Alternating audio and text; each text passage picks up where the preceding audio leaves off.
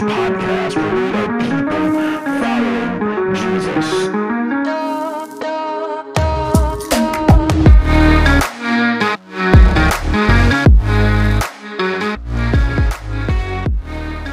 What's going on, everyone? My name is Brian Williams, and I am the pastor of Restoration Church in Traverse City, Michigan. Thanks so much for allowing us into your digital life and tuning in to this message.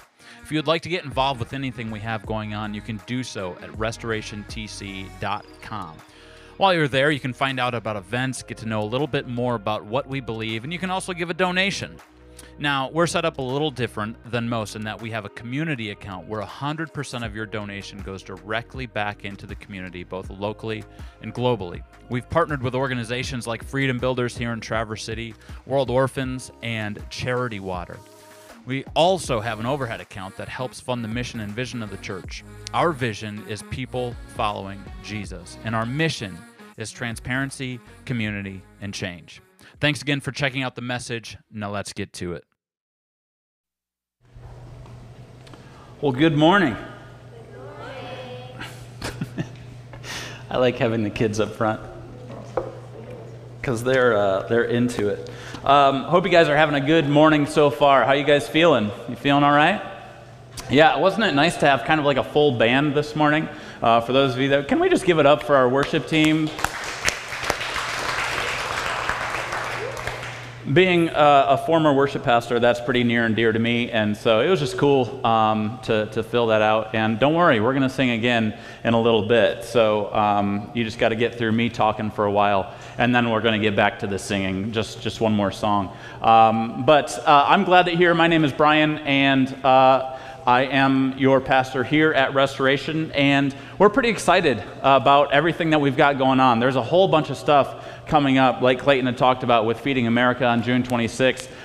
We're working in the beginning stages right now. Not too many people know this, but Kelly is on our board. She and I are working through a program or a curriculum. I don't know what we're going to call it. Can I call it a curriculum? I don't know. A thing where if you're new here and you want to find out more about who we are, we're going to go through those what matters statements as basically kind of like a class. So we're going to do it like an 8-week section where we're just like, hey, this is who we are, this is what matters to us, and this is why it's a little bit different here at Restoration Church. These are the things that make us different. It's not just because we meet in a brewery, it's not just because of our financial model that's different, but the way that we want to approach how we're doing church, so to speak, is different. And so we're going to spend those 8 weeks just going through what makes us different, what matters to us, and why it matters. So that's going to be a pretty good time. That's going to be something that we continually do, not just a one-time thing.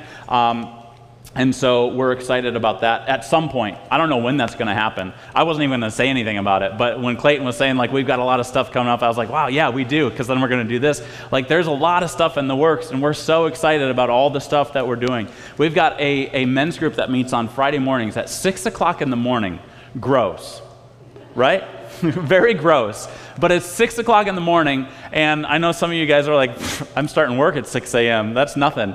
Well, for a pastor, it's a lot, so just don't judge me, okay? But 6 o'clock in the morning, my friend Dennis is leading that study. There's actually 3 Dennises here this morning, which is pretty wild. So, and I know like 4 more. I don't know what's going on. Dennises are taking over Traverse City, but Dennis leads a study for us, and there's 7 dudes that show up, myself included, at 6 o'clock in the morning for a Bible study. And that's insane, but that's cool. I mean, there's just a lot of cool stuff happening here, and we're excited that you're here and get to be a part of this, even as fresh and new as all of this is. So we're in this series called Promises, and we're going through the book of Genesis. We've been going through it for a while now. In fact, we're in week 15 of our series in Genesis. The first 11 chapters, we called That Escalated Quickly, and now we're in this series called Promises, and we're going to be there for another 10 weeks or so, but we're going to be in Genesis 15 today.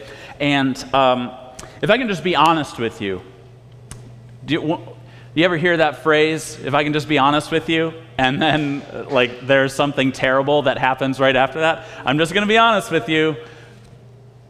I don't like the way you look, right? Like that's like something that happens. People are like, oh boy, what's that? I mean, I don't know if that's ever been said to you, but it's not true for any of you. You all look great.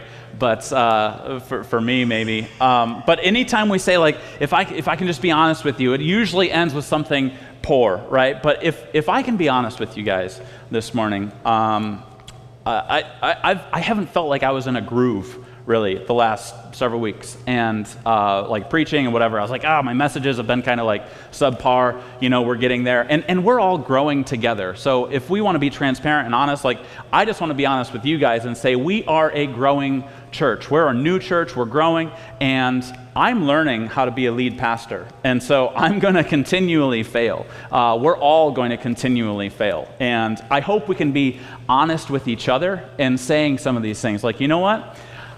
I'm not going to be the best pastor that you've ever seen. I know that that's true because there's YouTube and there's a lot of much better preachers out there than me, but I hope that what I lack in skill, we can make up for in honesty and transparency. Is that cool? And I say that because in this book, in Genesis 15, we see Abram get super honest with God.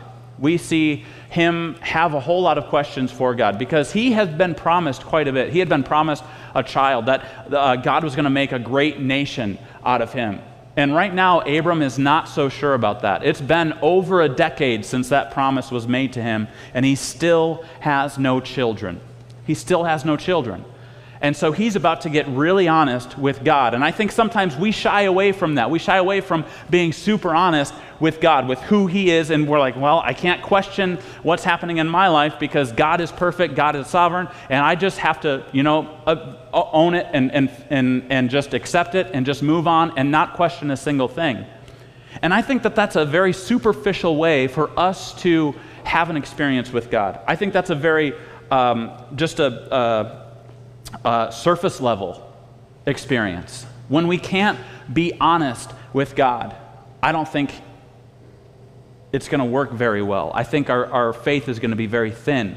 And we see this in this chapter. And so I want to get into it with you guys. We're going to take a lot of breaks as we read through this scripture, not coffee breaks, but just breaks from reading.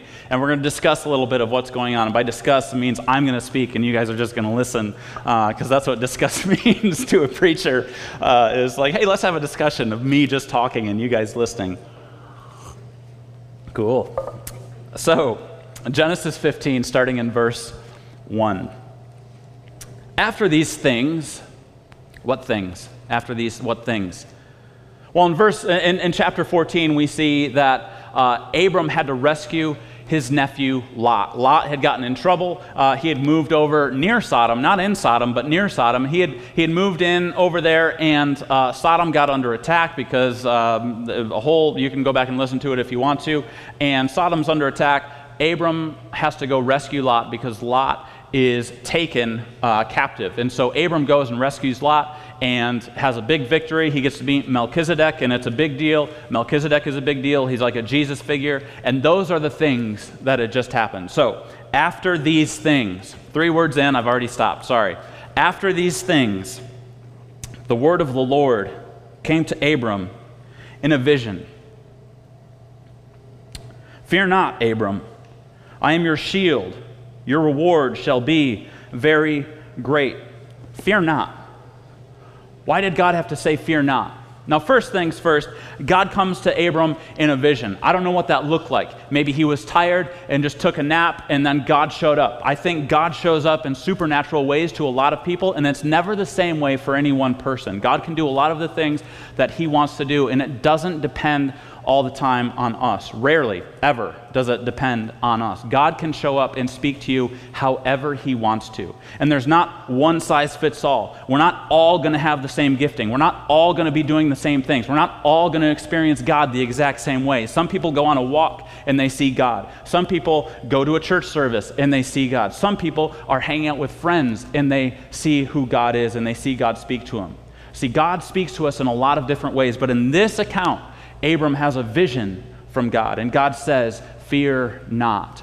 Now, in this battle before, see, these kings that were taking over things, they had no idea that Abram was even in the land, anywhere near the land. They had taken this guy Lot. They didn't know who he was. Now, Abram is a marked man in this territory.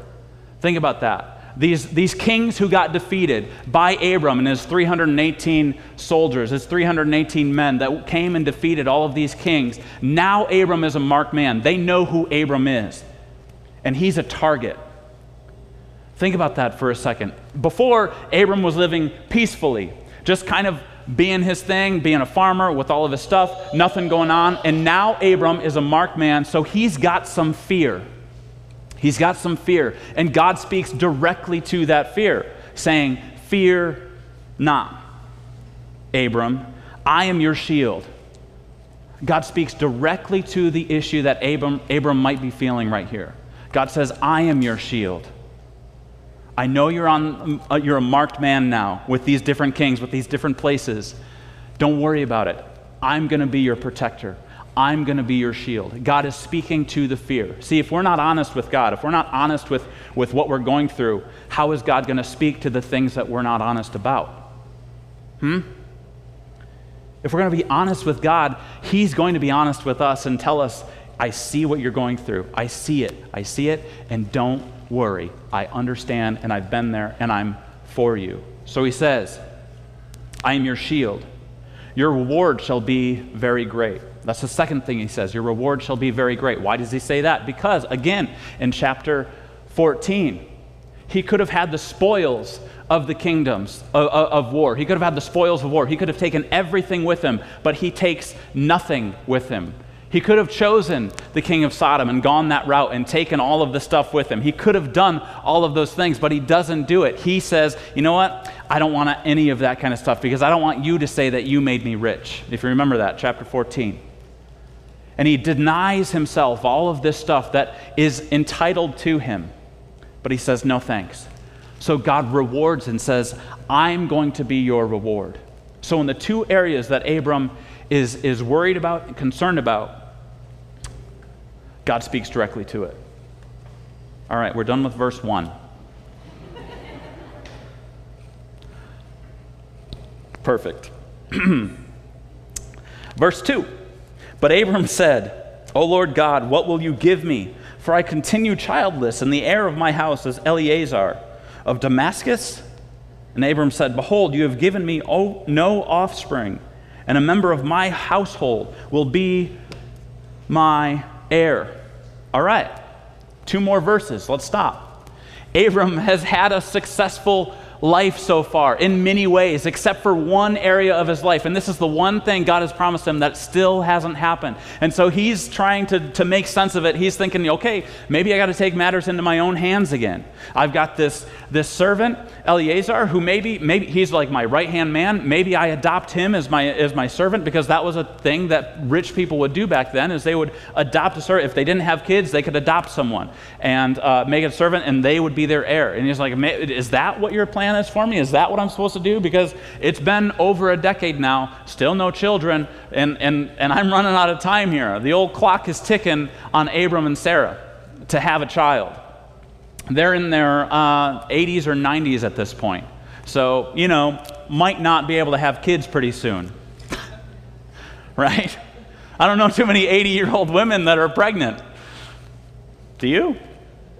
I don't know if I've ever seen one. It'd be interesting to see that. We can't. We got to keep going. So Abram starts lowering his expectations here. He's like, you know what? Maybe this is what God means by an heir. Maybe this miracle is only supposed to be that I'm supposed to get somebody and adopt them, and that's going to be my way to having a child. He's lowering his expectation of what God had promised him, and almost takes matters into his own hands again. He tried it once before, and it didn't work very well, if you remember that one. They went to Egypt when there was a famine in the land. He was having a crisis of faith, went to Egypt, and that didn't turn out so well for him either. So Abram is being honest with God and saying, I don't know if your plan is actually going to come through.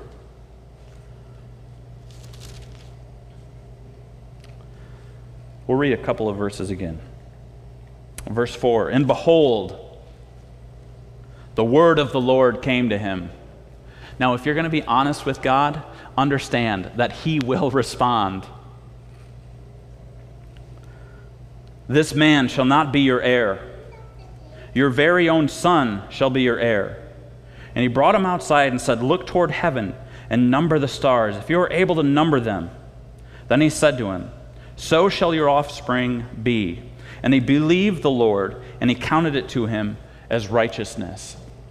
Abram just believes him. Again, his faith is affirmed. God reassures and comes to Abram. God reassures Abram and said, "Don't worry about this. You will have a son, and he will be your heir. Don't go the route that you think you need to go right now. Continue to trust in me." And in our own lives, we need to continue and trust in God when it seems like there's no other way. Doesn't it seem like we want to take matters into our own hands sometimes? Like, God, if you're not going to do this in my time, I mean, we can just be honest about it, right? Sometimes I'm that way too. God, if you're not going to be doing this in my time, then I'm going to make sure that I do this in the timing that I think is accurate and right. And typically it doesn't go very well for us when we try to do that. But God says, don't worry, relax. I know the promises I made to you. And then Abram believes them, and it's counted to him as righteousness. It's counted to him as righteous. That means that we are justified by faith, not by works. Right? That's a theology that is present in Abram's story, and it carries out all throughout Scripture, that we are justified by our faith, not by the works that we do. The works that we do is a response to the faith that we have. The works is not a way to get in right relationship with God. The works is something that we do out of a response. So out of a response, we get to do the June 26th event with Feeding America. Out of a response, we come and we gather here. Out of a response, we worship. It's always out of response, never out of necessity. And that's the beautiful thing about with God, is that we are counted as righteous because of our faith and nothing else. Nothing else. Verse 7. And he said to him, "I am the Lord who brought you out from Ur of the Chaldeans to give you this land to possess." But he said, "O Lord God, how am I to know that I shall possess it?" He said to him, this gets a little bit weird, all right? Just letting you know. "Bring me a heifer, 3 years old, a female goat 3 years old, a ram 3 years old, a turtle dove, and a young pigeon." Okay. And he brought him all these, cut them in half, and laid each half over against the other. But he did not cut the birds in half. When the birds of prey came down on the carcass, Abram drove them away. Now we got a bit of a left turn, don't we? It got a little bit weird all of a sudden. Like, okay, God's speaking. Isn't it weird that we can, like, okay, yeah, God's speaking to Abram in a vision. We can accept that. And now God tells him to get some animals, cut them in half, and lay them down. Like, what? What are we doing? But don't cut the birds, all right? Don't cut those now. I don't know if you could cut a turtle dove in half. I don't know. I think it's too small, so that's probably why he had him not do it. But this was actually a covenant thing that happened in this time. It was actually kind of a normal thing. Like I said last week, remember that we need to understand context. In America, that context is pretty weird. I don't know if you guys have ever seen two halves of animals lying next to each other in a row. Have you? I haven't. I have one time, and it was because they were talking about this verse. And it wasn't even like in person. It was like on a video, so it didn't even count. But this was, in the context of this is something that's actually quite normal, and it represented a covenant. It represented that this was a customary covenant between two parties, and it signified what should happen should one of the parties break that covenant. So what they had to do is they had to lay these three animals, the halves of them, which would be a bit of work, I would say, to cut an animal in half. I've never tried it. I've never skinned a deer. I've never shot a deer. I know you can judge me later, but look at me. What do you expect? I've got a Baby Yoda t-shirt on. Do you think, like, I'm not... Wow, Brian doesn't hunt? I can't believe that. He's wearing flip-flops. I don't understand. Like, why... You cut them in half, which I assume is a process, and then what you're supposed to do is you walk through them together. Like you walk through, and it's the sign of a covenant that says, this is what's going to, if I don't hold up my end of the bargain, basically you're allowed to cut me in half. Contextually, that's what this is saying. And so that's the scene that's being set right here. God is about to make a covenant with Abram. And it's kind of customary. It was in a lot of different cultures in this time. And we use it. Verse 12. As the sun was going down, A deep sleep fell on Abram, and behold, dreadful and great darkness fell upon him. Anytime we have an experience with God, a lot of us want to think that this is like some sort of just nice experience, right? We have this idea of who Jesus is, right? Of just like the blonde-haired, blue-eyed Jesus almost, where it's just, he's super cool, like surfer Jesus, basically, where he's like cool with whatever you want to do. He's cool with whatever you have. Like however you live your life, that's cool, man. But Abram is having this experience with the Most High God. And a dreadful and darkness fell upon Abram. It was terrifying, is what that word means. That word dreadful in the original language means terrifying. And I had to look it up because it didn't make sense to me. Do you ever come across scripture that just doesn't make sense to you? Do you ever understand, like, do you ever hear God described as terrifying? That doesn't really fit in our concept of who God is, does it? A terrifying God? I don't understand, especially in America today. We're like, I don't know, we can have church in a brewery. It's not that terrifying. But God is all perfect, all knowing, and all powerful. And that kind of an experience can be terrifying. If you've ever stood in the presence of greatness, there's a fear of that person, a little bit, right? Like if I were to go and meet like a president or something, like I would be a little bit scared. I would be a little bit nervous. Wouldn't you? A little like, how's my handshake? I would be worried that I would do the handshake thing and he'd cut me off, and then I'd have like the fish handshake where it's like super lame, and then I'd have to try to do it again, and I'm super awkward. So then, do you bro hug the president? I don't know, right? There's a lot of fear that runs through that. The fear of meeting someone great, it's a real thing. I've only met a couple of semi-famous people, and it's been kind of nerve-wracking. So I can understand maybe if I'm about to have an encounter with the for real God, the actual God, the God of the universe, if he's going to come down and he's going to be before me in a vision or whatever this is that's going on, I'm going to have some fear. There's going to be some terror involved.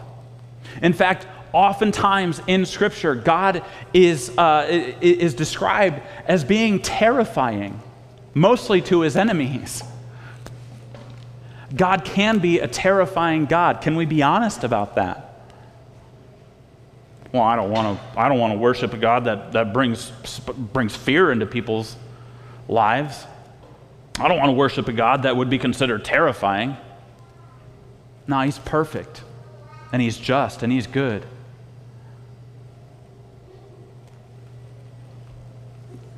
Far more than us.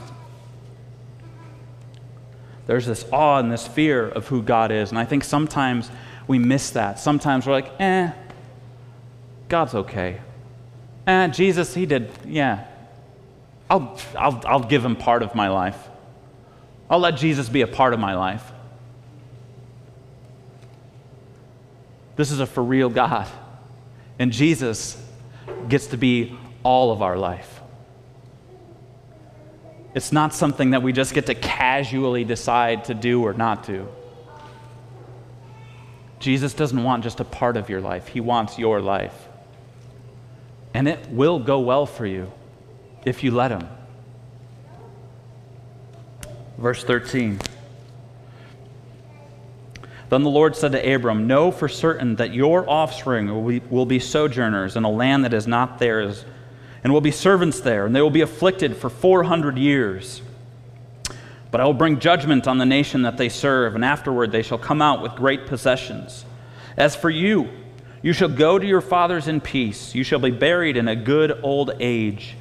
And they shall come back here in the 4th generation, for the iniquity of the Amorites is not yet complete." Now, this was a prophecy to Abram saying, hey, this is not over yet. This is going to be a long process. You guys, we have a lot to go through. There's a lot that you're going to go through. There's a lot that your people are going to go through. Your nation is going to go through a lot. And I find it interesting, the writer of this book is Moses.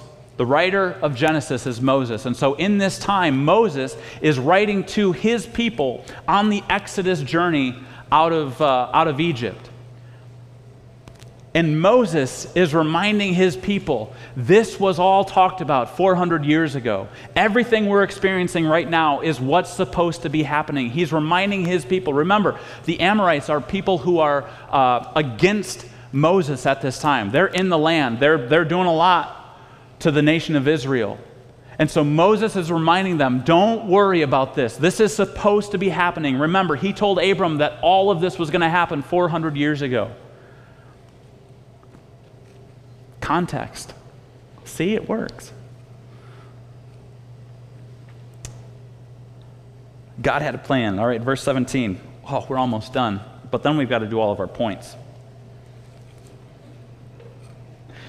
When everybody there was oh, nervous laughter there.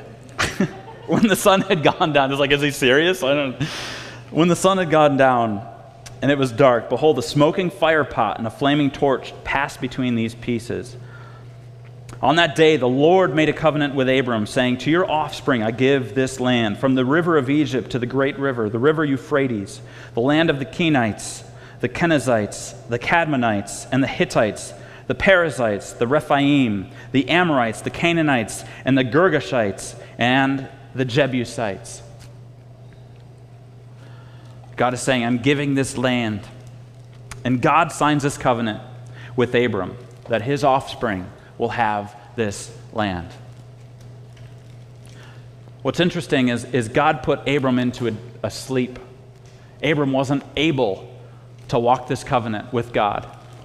God's the only one who walked through those pieces, representing as basically a smoking oven and a torch. Symbols of God passed through these halves of animals. And he's the only one who passed through, signifying for the future that God is the only one who fulfills this covenant. It's again out of a response from our end. See, God says, Abram, you don't have to do a single thing to make this covenant complete. Typically, when two people would walk through, there were two responsibilities, one for each person. But this one, God says, this is all on me. If I break this covenant, if I break this promise, then I get to be cut in half. If I'm the one who's going to break this covenant, it's all on me. The thing is, God is only true, and he can only be true to himself, and he can only make promises to himself. He can't swear to anyone higher because he is the highest. And so God is saying, I swear on me that this is going to happen for you. And you can just sleep, and it's going to happen. And that's the great thing about faith, right? Is there's nothing that we have to do to get closer to God. Our response is what Jesus did for us. And hundreds of years later, we see Jesus make a brand new covenant with us. Jesus makes a brand new covenant with us. And I don't know if it's on the screen or not. I can't remember what I put on the screen. But in Luke, if it's not there, it's cool. Luke 22, verse 20. Last week we took communion. It says, and likewise, this is Jesus talking, and likewise the cup after they had eaten, saying, this cup is poured out for you, that is poured out for you, is the new covenant in my blood. This covenant with Abram, this covenant with Israel is done. Jesus makes a brand new covenant with us, with his blood. Jesus gives us a new covenant. So what can we learn from this story of Abram and this covenant with God? What does this mean for us? There's three things. Because I'm working on being a good preacher, so 3 points. Number one, the seeker's doubt brings depth. The seeker's doubt brings depth. See, we have this thing in church where doubt is a bad thing, right? Where we say, you know what, you really shouldn't doubt. You really shouldn't doubt anything. You shouldn't question anything. But I find that the people who doubt, the people who question, often have a deeper relationship with Jesus than the people who will refuse to doubt and refuse to question out of fear. It's good to question. Now, there's two types of it. There's doubt that denies, and there's doubt that desires. Now, doubt that denies is a bad thing. Doubt that denies is like, you know what? I'm not going to believe a single thing. I doubt it even exists. I doubt God is a real thing. I doubt any of these things. That's doubt that denies. But doubt that desires is what Abram is facing right here. He's saying, you know what? I know that God made these promises for me. I know that there's all of that I'm supposed to have a child. But right now in chapter 15, I'm doubting that that's actually going to be a thing that happens. I desire it. I want it to have the truth in my life, but I doubt that this is going to come through. It's a doubt that desires. And so he starts asking God, like, what am I supposed to do? Have Eliezer from Damascus, he's supposed to be my offspring? And it brings in this whole new level of relationship with God. Abram and God now have an even greater relationship. God meets him right where he's at. The seeker's doubt brings depth. One of the things that we talk about here at Restoration Church, it's in our mission statement, is transparency. It's the first word in our mission statement. Transparency, community, and change. The first word is transparency. We want to be a church that is transparent, both with Jesus and with each other. But it has to start with Jesus. It has to start with Jesus. I need to be transparent with him. Did you know that Jesus can handle your transparency? Jesus can handle your questions because this is truth. And truth can stand up to your questions. Truth can hold up against your questions. Did you know that? You're not going to hurt the Bible's feelings. You're not going to hurt Jesus' feelings. I guarantee you're not going to hurt his feelings. He wants you to be transparent with him. He wants you to have an open conversation with him. And any friends that I have, and especially with my wife, we want to be able to have open and transparent conversations. Why? Because that brings our relationship to a deeper level. It allows us to love each other more. And with friends, I don't want to know just what's happening on the surface level of your life. I want to know what's happening in your life and what are the things you struggle with. What are the things that are going well for you? Anytime we have close friends, isn't that always what we desire, is a close and intimate relationship where they can share with us what's going on, we can share with them what we have going on in our lives? Why do we stop at friends and with our spouses and not with God? He asks us to be transparent with him. He asks us to seek. In Hebrews, I know I didn't put this one on there, Hebrews 11:6 says, "And without faith it is impossible to please him. For whoever would draw near to God must believe that he exists and that he rewards those who seek him." He rewards those who seek him. Are you seeking him? The seeker's doubt brings depth. Second thing, when we have that seeker's doubt and is bringing depth, when we're transparent with Jesus, well, then God meets us where we are to bring us to where he is. Let me say that again. God meets us where we are to bring us to where he is. Abram's having these questions. He's having these doubts. He's wondering what's going on in his life. And God comes down and meets him exactly where he's at. He's speaking directly to the fear that Abram has. He's speaking directly to the doubt that Abram has.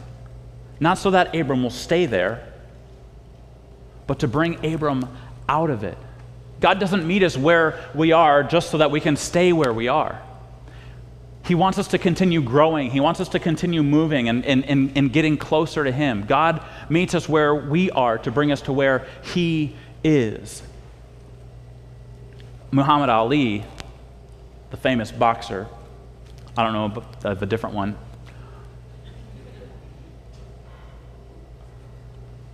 I heard this on Thursday night. We actually brought this up in our men's group here on Thursday night, and one of the guys there brought up this quote, and he was like, the Prophet Muhammad Ali, which I thought was a joke, kind of funny, said this: inside of a ring or out, Ain't nothing wrong with going down.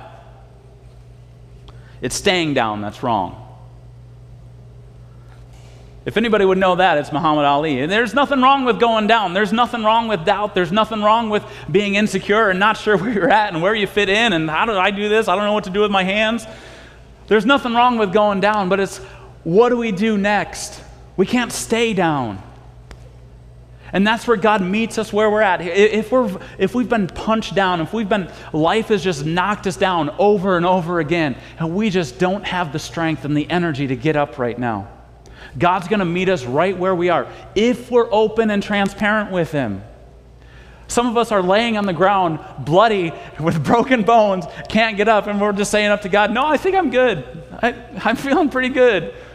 Life hasn't taken its toll on me. I'm fine. Don't look at me, though, because you're going to see that that's not the case.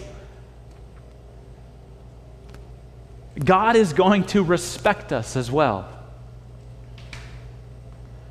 If we're transparent with Him and say, God, not having a good day. I'm not having a good life. He will meet us where we're at. Now the thing is, are we going to follow Him to where He is? He's going to help us up. And He's going to say, come and follow me. And that's when we get to have a response. Are we going to say, no, I don't think so. Thanks for helping me up.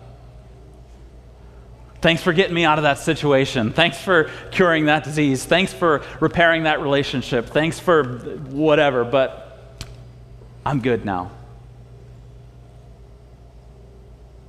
Are we going to follow?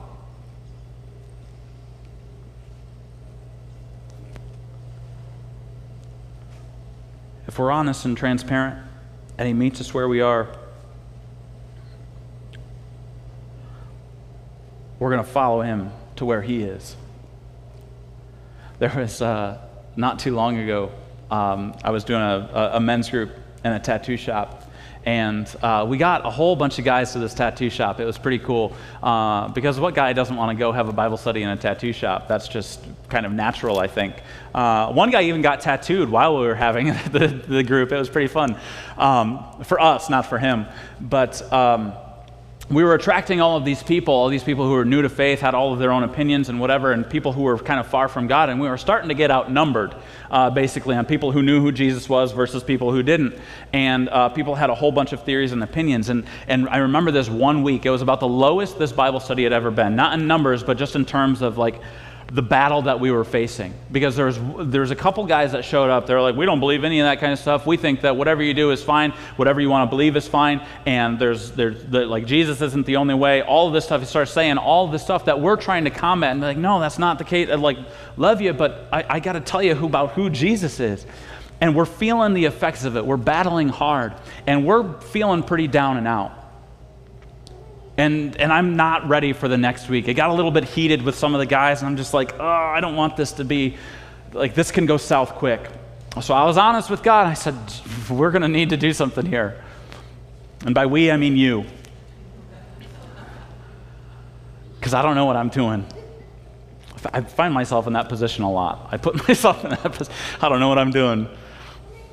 Hey, start a church. I don't know what I'm doing, but okay. That next week, a new guy showed up. His name is James, and some of us have met James. I've talked to him before. About him before here. James shows up, and it was like God sent the troops back in, it was the best Thursday night we had ever had that next week. We had the 1 week before where I didn't know if this was going to be able to go on any longer, and then the very next Thursday, reinforcements showed up. God was like, you need somebody to come and course correct what's going on? James showed up, brought a whole bunch of truth. He was just showing up to show up because he was like, hey, this will be fun. And he just brought truth that was awesome. And from that moment on, we just pushed forward, and we had the reinforcements. What would have happened if we had not actually done anything? And not prayed about it, not seek God in it, wasn't transparent with it? I don't know. God meets us where we are to bring us to where He is. The last point is trust God for the outcome. Sometimes it's by the skin of our teeth. I don't understand that phrasing, but there's no skin on our teeth. But sometimes it's just a little bit, just a faith of a mustard seed sometimes is all it takes. And sometimes that's all the faith that we have left. But we trust God for the outcome. I know there's people in this room that have had to trust God for the outcome. It hasn't been easy. Hasn't been easy. He alone passed through those halves with Abram, saying, "This is not on you, this is on me." Jesus alone is the one who went to the cross for us. He said, "This is on me to make this right with God. It's not on you.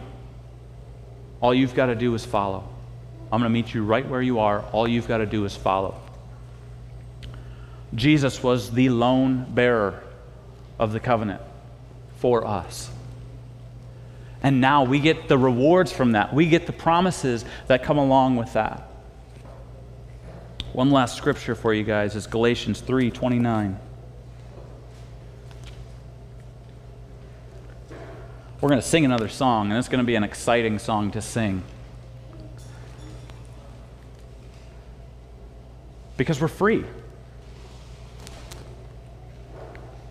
Galatians 3:29. And if you are Christ's, then you are Abraham's offspring,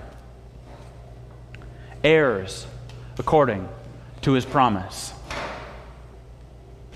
Let me read that one more time, because nobody smiled at that. It was just like, oh, cool.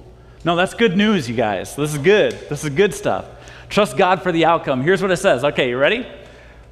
Galatians 3:29 has a great verse for us that puts us in the promises of who God is. It's pretty cool. I'm going to read it for you guys right now. Galatians 3:29 says, "And if you are Christ's, then you are Abraham's offspring, heirs according to promise." Yeah, that's okay. Well, we'll do it some other time. We'll figure this whole thing out. We're just learning together in a safe space. It's cool. We get to be heirs like Abraham. The promises of Abraham to Abraham are promises now for us. The promise of restoration with God is now with us because of what Jesus did on the cross. It's nothing that we did. It's all about what he did for us. And out of response to that, we get to have a relationship with him. So I don't know what you're going through. I don't know if you're on the ground right now and you just need to be transparent with God and say, "I'm not feeling the greatest right now." We can leave that up to him and say, "You know what, God, I'm giving this all over to you today." The battle belongs to him. It doesn't belong to us. But there's a way that we can fight, and it's by being open and honest and transparent with the God of the universe who strikes fear and terror into his enemies, and an awe-inspiring terror with those who follow him. That's the God we get to follow. That's the God we get to be under. I don't know about you, but that is pretty exciting to me. So we're going to sing one more song. We're going to celebrate what God has done, what God continues to do, what Jesus has done. And I ask if you would, I know we're in a brewery and it's weird to sing out. The words are going to be on the screen if you can see them. We just want you to celebrate and sing with us and believe these words. Sing these words out as a prayer. Sing these words out as celebration of what Jesus has done for us.